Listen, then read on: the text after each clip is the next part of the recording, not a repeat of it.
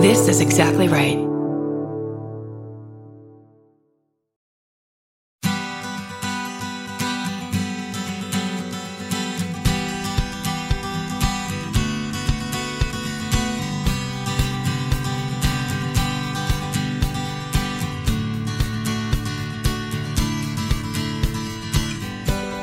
Welcome to the Parent Footprint Podcast with Dr. Dan. I'm Dr. Dan, your host.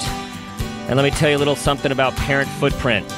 Our mission at Parent Footprint is to create a loving world with more compassionate people, one parent and one child at a time. How do we do this?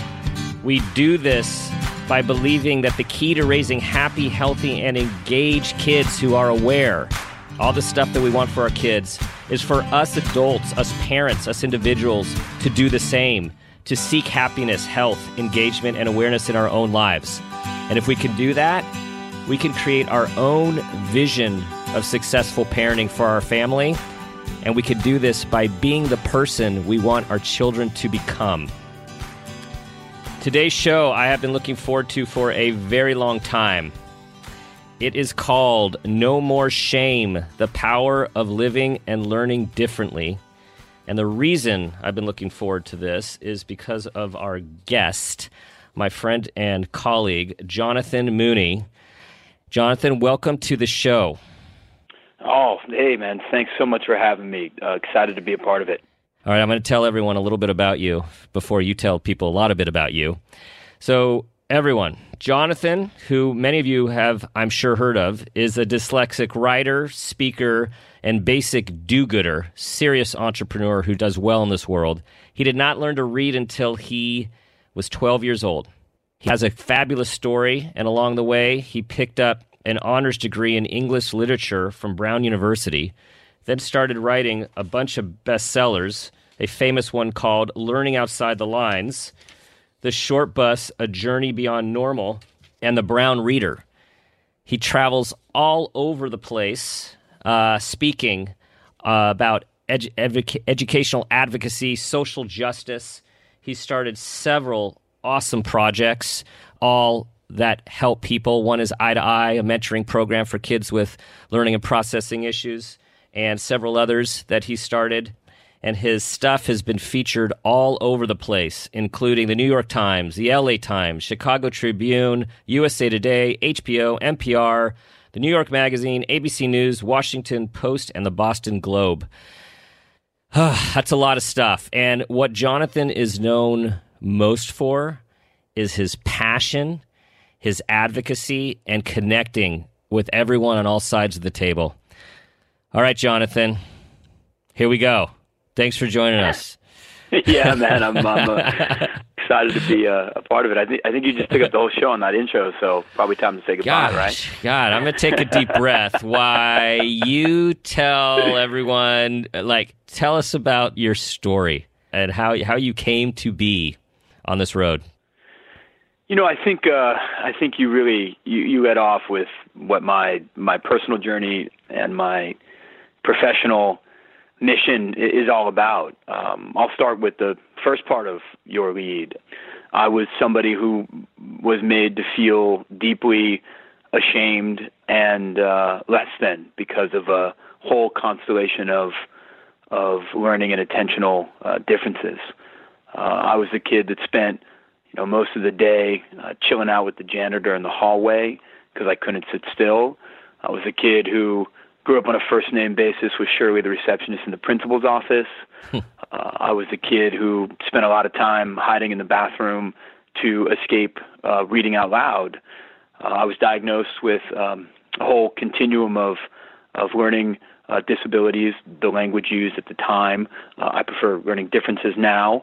When I was in fourth grade, diagnosed with attentional differences and challenges in fifth grade. Left school for a chunk of time in sixth grade, had a plan for suicide when I was 12, struggled with a whole continuum of mental health challenges that year during that period of my life, and generally had a whole bunch of low expectations that surrounded me. I was told I'd flip burgers for a living. I was told I'd be a high school dropout, was told I'd be incarcerated and many other things. And I kind of went on a very different journey, as you mentioned, opposed to being a high school dropout. I graduated from an Ivy League university. Opposed to flipping burgers, I wrote books. And opposed to being an inmate, I became an advocate.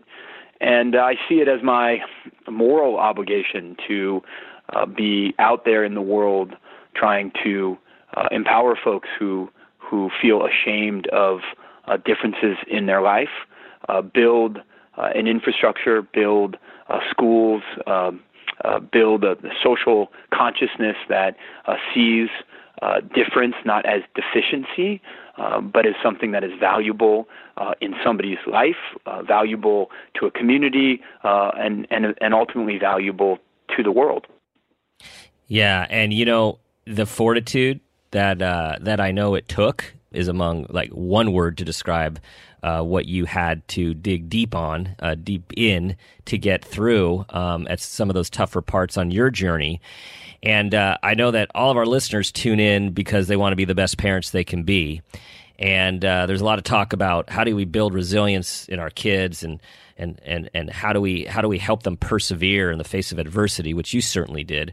And because I've had the good fortune of hearing you speak on several occasions, please tell everyone about this small powerhouse who was just a force of advocacy in your life that made such a big difference early on. Yeah, I think you're referring to Colleen Mooney, my mom. Somebody, yeah, that one. Yeah, that one. Yeah, somebody who I certainly would not be the person I am today if I didn't have her in my life. Force is the right word. My mom, not a tall woman, on a good day, on her tippy toes in high heels. She's 4'11". My mom's got this very high-pitched, squeaky voice, like Mickey Mouse, and my mom curses like a truck driver. So if you were a principal or a teacher, you did not want cursing Mickey Mouse in your office. But that's where she was when things were going wrong for me. She was in that office. We knew she was in that office because every dog in the neighborhood was running away. Only bats could hear her high-pitched obscenities. My mom understood that I didn't need somebody in my life to fix me, which is often how parents, caregivers, professionals, teachers are made to feel. That's often what they're told their role should be, to sort of fix a kid who has challenges like mine or is struggling. My mom understood that that's not what I needed. I didn't need somebody to fix me. I needed somebody to fight for me and with me, and ultimately somebody to empower me to become an advocate and an agent in my own education and in my own life. And you alluded to the notion of sort of fortitude in my own journey, and obviously we live in a time in which we understand more than ever, and it's a very positive thing, the importance of non-cognitive skills, of grit, of resiliency, and of cultivating those skills. And I think one of the things that is often left out of that conversation around cultivating those non-cognitive behaviors, which we know correlate with life success for all kids, challenges or not challenges. One of the things that's often left out of that is the role of adults. In my case, it was my mom, but it doesn't have to be a parent necessarily. It can be an adult cultivating intentionally self-advocacy and efficacy behaviors in a young person's life. Specifically, for me, it was within the context of education. A lot of young folks, with or without labels, are tremendously disempowered in their educational experiences. They're done to. There's a great book by a Stanford education professor called Doing School. So a lot of young folks sort of just go through school as little robots. I mean, the number of times I've given talks in public school, private school, affluent, not affluent settings around the country, and a kid has come up to me afterwards and said, "Hey, I was a robot in school," is staggering.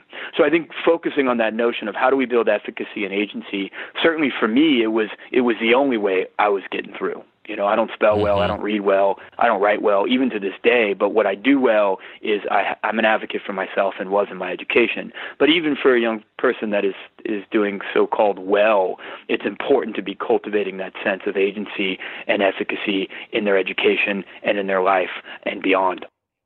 Totally agree. So again, parents are like, okay, that's cool, but what do I do besides read a few books on it? And then what do I do? So what would you say? Break it down. Yeah, well, I mean, I think there's a number of steps to this. And I think what I'll outline here is obviously sort of said through the lens of my experience with challenges in school, but I think we could extrapolate broader. Now, so number one is to sort of name it and name efficacy and agency as a value, right? We tend to invest in what we value. And so in school, we value a set of academic metrics, and so subsequently we are investing time and energy and often fiscal resources in growing those academic skill sets. Well, if we invest in and say we value agency and efficacy, then we can hold ourselves accountable to making sure that we're practicing what we preach around that and making time and space for it. So first is a naming it of something of value that is of equal value, and many say of more value than a whole constellation of traditional academic skills. Second thing is we got to help kids practice it, and so there's a really good practice venue in my life, and I think this pertains to students who have my experience of navigating the world with differences, and it's called the sort of individualized education plan, or the IEP, or the 504, or whatever accommodations are being created. I was always absent from those meetings. I was always excluded from those meetings, when the reality is those meetings, again, whether they're formal meetings about an IEP or a 504 plan, whether they're more informal conversations about how to open up a learning environment, that is a teachable moment for a young person to be thinking about their needs, developing metacognition, articulating their needs in front of adults, which is a lifelong skill that's going to serve somebody well for the entirety of their life, and an opportunity to be building a sense of advocacy, efficacy, and agency in their life. So I would encourage the valuing of it and the practicing of it as really concrete next steps for folks to make that real in their parenting. Yeah, and as I'm listening to you talk, I'm thinking, I actually had someone today basically said, my kid knows the answers to the questions they're asking me about what he needs, and they won't even let him get into the room to talk about it. That's right. And it's like kids need the support of adults who care, because they can't just be thrown into the deep end and on their own learn to navigate a system that actually most adults can't even navigate when we're talking about the educational system and IEPs and 504s, right? So it's like we need to support them, give them an avenue, and then teach them and then watch them, right? Like it's a process. And it's like any other skill, like to go back to that, and I couldn't agree more with you around the process. Like any other skill, if we set out to build phonetic awareness, we have a plan. We don't just drop kids into, war and peace, and we support them as they practice the skill, fail the skill, build the skill, get feedback on the skill. So the same should be true for this constellation of efficacy, advocacy, and agency in a student's life. Now, let's take agency as another really important sort of skill set to be cultivating. That's analogous to advocacy, but advocacy has a sort of rights connotation to it, right? Like I'm going to advocate for my rights, which is appropriate within the context of a person like myself with specific challenges. But the notion of agency, I think, is really important when we get back to that idea of like doing school and the robot learner and the learner that just sort of goes through their day checking boxes and regurgitating what they hear from powerful adults in their life. That is a real disservice. I went to Brown as was mentioned, I was the kid who was never supposed to make it to Brown, and I did through a winding road. But when I got to Brown, there was a deep irony in my Brown experience, which was, I was better prepared for higher education and the efficacy and agency that Brown in particular took, because Brown is very learner-centered, than many of my peers who graduated with 4.5 GPAs from Palo Alto High School or from Milton Academy. Because the moment they got into their higher education, they didn't have their parents, they didn't have the external pressure, and they didn't know what was intrinsically motivating. So I also encourage parents on this sort of road of like, how do we actually build this constellation of skills? I encourage to think about where in a young person's life are they given agency to choose? Where are they given agency to choose the most sort of mundane things of how they spend their time? And then more importantly, where are they given that agency to sort of choose a pathway within their educational experience? And that would be a really important place to be practicing a skill that's going to be essential in the 21st century, where most people will have 50 different jobs and have to be intrinsically motivated, have to be agents in their life, not just waiting around to be told what to do. Absolutely. And I know in my office here, I get some shocked looks on parents' faces when I'm equally like you talking about, what, far more important than learning the capitals and learning the quadratic equations and all of this other stuff is having a child who knows how to cope with life and knows what drives them and knows how to pick themselves up and figure things out, right? It's like, and this is like turning things over for our current mindset in many ways. It is. I mean, we have been on a path of cognitive skills being the primary sort of currency of what we think will lead to long-term life success. And whether it be Angela Duckworth or whether it be Carol Dweck with mindset, Duckworth with grit, right. Whether it be what we just know from life, where more Fortune 500 companies are run by C students than valedictorians. The evidence is just piling up, man. It's piling up that school isn't life, and sometimes the skills that make you good at school don't necessarily make you good at life. And sometimes the kids who struggle the most in school, if they can survive it, they'll thrive in life. I had this very kind of old school Irish grandma, and she used to say to me, Jonathan, difficult children make interesting adults.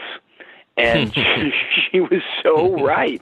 I mean, so many of the Yeah, she's right. Like the entrepreneurs, and I'm going to put you in that category, right? Interesting, man. Thinking outside the box, pushing the limits, and that's another thing that as we kind of continue to move towards parenting here, is how much of our culture and even our parenting messages are about teaching kids to conform, teaching kids to listen, teaching kids to be compliant. It's like we're relooking at all of this stuff, and in that process, I want us to hit a really important nail here, which is the whole notion of shame, and how shame can probably be one of the most debilitating things for a human being to overcome. Would you agree with that? Oh, without question. It's interesting.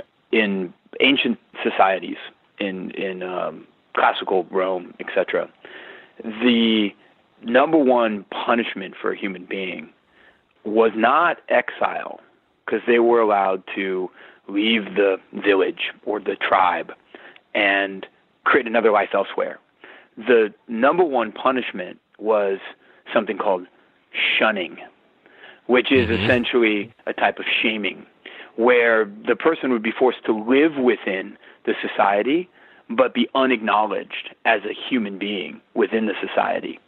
And that, wow, I think gets to your insight that it's shame and running underneath or parallel or embedded in a sense of being not a worthy human being, and being on the wrong side of this arbitrary line of the normal human.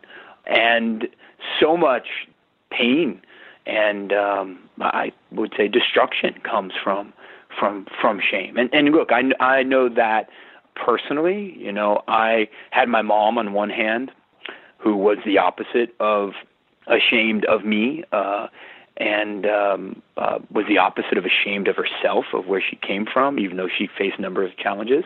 But at the same time, I had my father, who was somebody that made a lot of mistakes in his parenting with me, somebody who I thought for a long time was deeply ashamed of me. And I learned kind of late in my life, too late in my life, but it's never too late, that he was really ashamed of himself. And he grew up in a very traditional Irish Catholic household on the East Coast. His mom used to tape his ears to his head because they stuck out. So he'd go to school in high school with tape on his ears when he was 16 years old. You know, my dad grew up in a Catholic school environment, and my dad, no, this is not a joke, he had a nun in school named Sister Payne, right? like you know, the Lord had created her vocation just for her, you know? And so my father had that shame about his own differences, and continued that cycle in his parenting, and there was a lot of loss in that. Yeah, you know, thanks for sharing that. And you know, I've only heard some parts of your story, and I remember a little part of that story about your dad, but it not in the same way. It's hitting me right now. And in the context of this conversation and parent footprint, and thinking about how the whole idea behind parent footprint is that we all leave footprints on our kids. We are inevitably leaving footprints on our kids. And how do we choose? How do we choose the footprint we want to leave? But the key is being aware of the footprint that was left on us so we could choose. And here you have your mom who left a certain kind of footprint, your dad who left a different kind of footprint. And what I always say is, hey, when we're mad at a parent or we're mad at someone, just look up one generation and then look up another generation, because everyone was treated a certain way to come to be who they are, along with temperament, of course. And then it trickles down, and it keeps trickling down unless we are mindful about how we want to live and how we want to raise our own children. That's right. And you know, I'm a fan of your show, so I know that there's a question about, you know, the kind of footprint that I'm hoping to leave and the difference I'm hoping to live in my own parenting. And, you know, what's interesting to me is the ability to change, you know, to look up that lineage and to understand its origins and to not excuse behavior, but to understand behavior. Those are very different things. Like, I don't excuse my father's behavior, but I understand it, and it gives me some distance on it, and it makes it less powerful in a controlling sense, and allows me to sort of break a cycle with that understanding. Now, I will say this, and I don't know if we're kind of at the time in the show where it's appropriate for me to share my kind of parent footprint thing or not. Go. I think one of the ironies is that my father, and this is what I would like to share as my sort of parent footprint, my father had the capacity in a small way to break that cycle a little bit at a critical moment in my life. And for me, it's that decision that he made that I'm trying to carry forward with my three boys. I'm the father of three. I have three boys, 10, 8, and 6. And I'll just share the story real quick. So, you know, I alluded to the fact that I dropped out of school when I was in 6th grade, and I had a plan for suicide, struggling with depression, anxiety, and no one knew the depths of it really, but everyone knew I was struggling.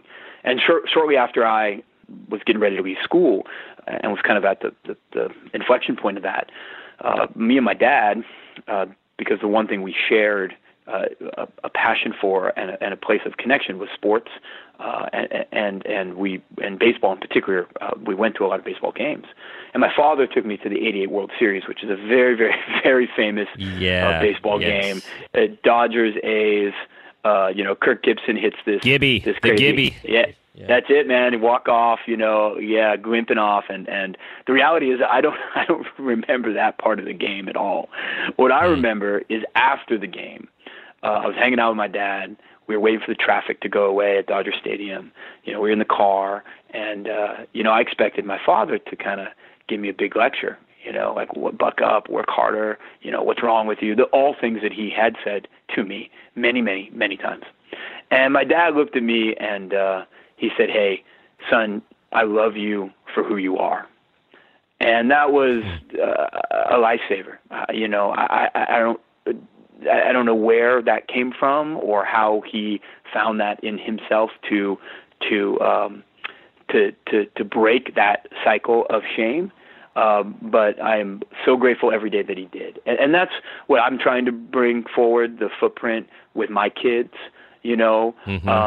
I don't love my kids because they perform or get into a college or make me look good or any. I love my kids for who they are. And everyone does. Sometimes we can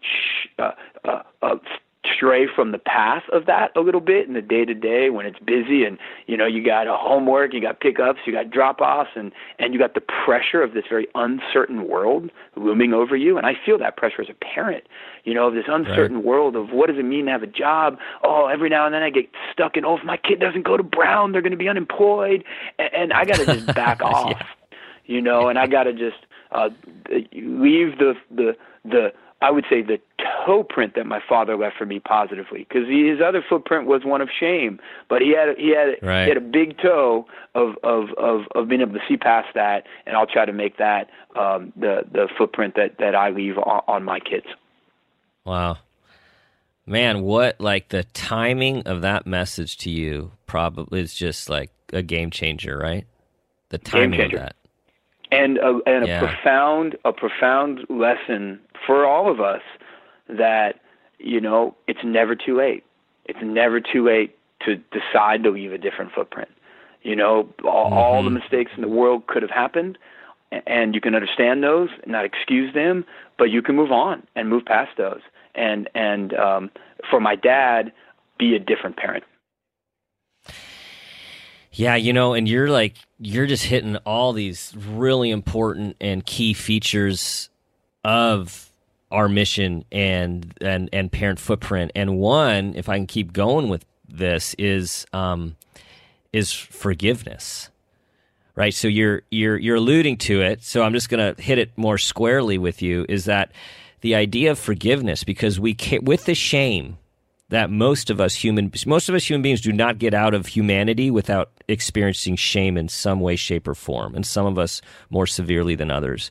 And with that, there's usually a person or people who have given us this shame.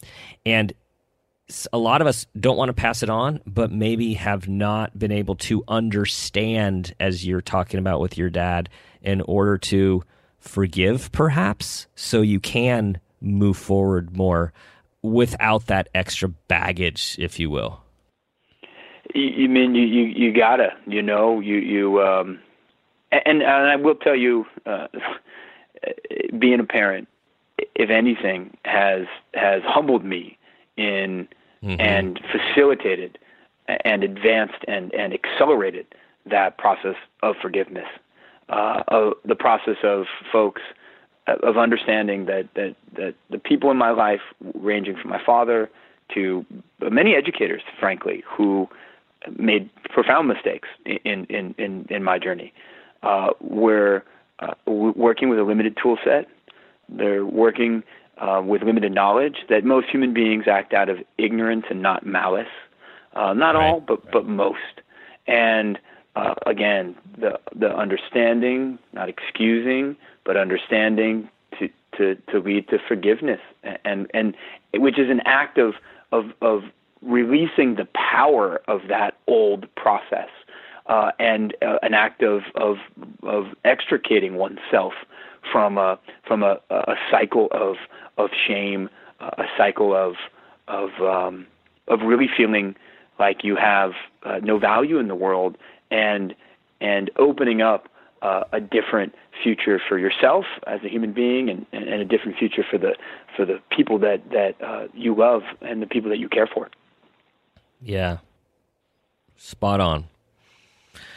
So, in us taking on shame, and all the parents out there who feel shame, which makes you normal, and don't want to directly or indirectly pass that on to your kids. Jonathan, is there like one thing, because we have a busy life now and everyone's overwhelmed, unfortunately, but that's the way it is. So if there was one thing that something that a parent could internalize, could actually take action on to reduce shame and increase acceptance for their child, what would you recommend? So many of the things that we are made to feel shame about are our differences. Our differences as profound as, dyslexia and ADHD and sort of other experiences that fall into the social category of disability, to, the fact that, our one of our teeth are crooked, and I think we underestimate how much of a driver of shame feeling different is.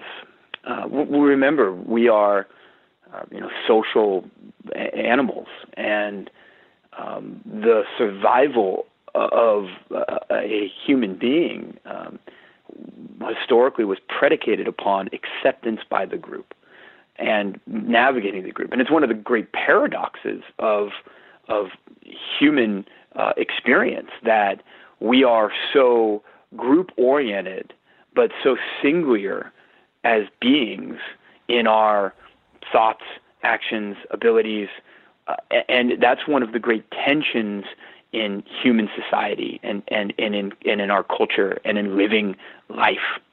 And so I think to be cognizant of the way that those differences are being experienced for kids, to be cognizant of the way that for a group of young folks, different is presented as deficient. And they are bombarded by a message of deficiency, whether that be the message around learning deficiency, attentional deficiency, whether it be another part of their neurodiversity that's labeled. That's a good chunk of young folks who feel that way. And so for folks who are listening that are in that experience, I think it's imperative that we challenge that deficit pathology model that sees what really is 25 to 30% of the human population as less than, when the reality is that those folks are bringing something to the collective. There's a reason why ADHD has survived in our gene pool. There's a reason why autism has been a part of our experience. There's a reason for these things from an evolutionary and biological perspective. And even if there wasn't, what it means to be an ethical society is to accept people as they are, and to not pathologize the differences, but celebrate those differences. And moving up the sort of continuum, even for children that don't have one of those labels to subvert and to challenge as a parent. I think of one of my boys who doesn't fall into that category, but he is smaller than the rest of his class. And the amount of sort of shame that is bringing up, again, seems like, no pun intended, a small difference, but it isn't, for him, and it isn't for others. Mm-hmm. So to recognize in our social groups the multifaceted ways that difference is marginalized and normal is celebrated, and to ultimately challenge that notion that there is a normal that we should be applying to ourselves, to our children, to our colleagues, to the people we love, and to bring that message to kids, very directly in one's day-to-day interaction and one's language. I think that's a path forward to helping folks, children in particular, feel less shame. I'll give you an example of that. We talk at our dinner table all the time about how normal people suck. That's a common dinner conversation in my household, and the idea that there is no normal height. That's a statistical abstraction that came from the discipline of statistics, emerged in the 1860s with industrialized society as a notion to keep certain people down. And we develop a critical consciousness around normalcy, just in the same way that I'm working to develop a critical consciousness in my children around white privilege, and I'm working to develop a critical consciousness in my children about socioeconomic injustice. I'm also working to develop a consciousness that subverts the notion that there's one way human beings should be. Cool. And I know that, like many of the people listening, I would love to be at your dinner table one night, man. I'm sure that is not a lot of sitting still. Let's put it that way. I love it. Well, I think we should end with a few words here. One thing is, what I'm hearing from you is a message of you're fine the way you are, and I accept you the way you are, and your dad's words, I love you for who you are. Those are huge, huge, huge, huge. All right, man. We got to end this thing, just like we got to end shame. So thanks for listening, people. No more shame, the power of living and learning differently. Jonathan, you are an inspiration. As always, please tell everyone where they can find all of your stuff, all that stuff I mentioned. Yeah, first of all, man, it's such an honor to be a part of the show. I'm a big fan and consider you a mentor, friend, colleague. So thank you very much. Anyone, come just find me at jonathanmooney.com. My email address is there, and all sorts of other ways. And I had my cell phone up there for a while. It still might be there. So you're brave. Call me personally. Wow. He's a connector, guys. He's a connector. All right, man. Thanks so much for being on the show. Thank you all for listening. Everyone, check us out at the usual place, www.parentfootprint.com. As you listen to the show and you hear Jonathan's inspirational words of acceptance, of love, fighting shame, helping our kids be all they could be, and a huge part of that is us being aware of the footprints placed on us so we can choose the footprints we want to leave and leave them with love, caring, and compassion. As always, think about this guiding question. What footprint do you want to leave?